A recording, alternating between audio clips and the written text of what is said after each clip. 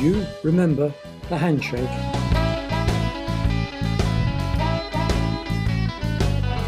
Can you remember when we used to shake hands, give big hugs and kisses, and do other nice things to each other? Until Mr. COVID came and all that stopped. Now Mr. COVID is going back to where he came from, we hope. Hospital emergency wards are no longer packed like football stadia and are now just packed. Doctors and nurses are no longer collapsing with fatigue and have returned to pre-COVID levels of just sheer exhaustion. So, can we now shake hands again? The clever sods with the test tubes announced that COVID can live on your hands, and so we created new ways to greet each other. We touched toes. Now that wasn't fun and it didn't catch on. People went bananas when their trainers got smudged. So we tried touching elbows, but the girls got uptight. The boys were missing their elbows and touching their tits. So we tried bumping fists, a mistake, as those with a touchy personality promptly attacked you. So, can the handshake come back?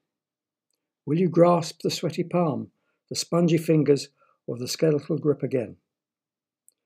If you're an Eskimo, you can rub noses. That works fine in the Arctic where everything is frozen, but not in the warmer, runny-nosed south. And how could you greet a Russian now? They all seem to be inside tanks. So you can give dap. Giving dap is something you can achieve only by reading Wikipedia first.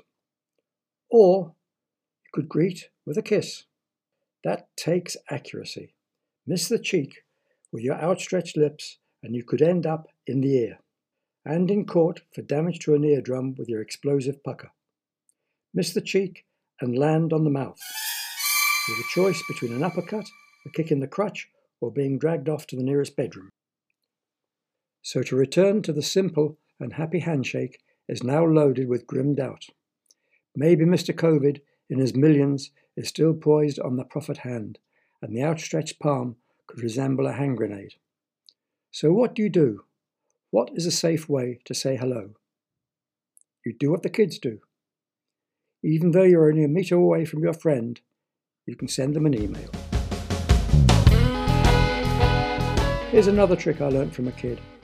There's a long queue at the baker's, so you phone the shop, place your order, and say you'll be along in 2 minutes.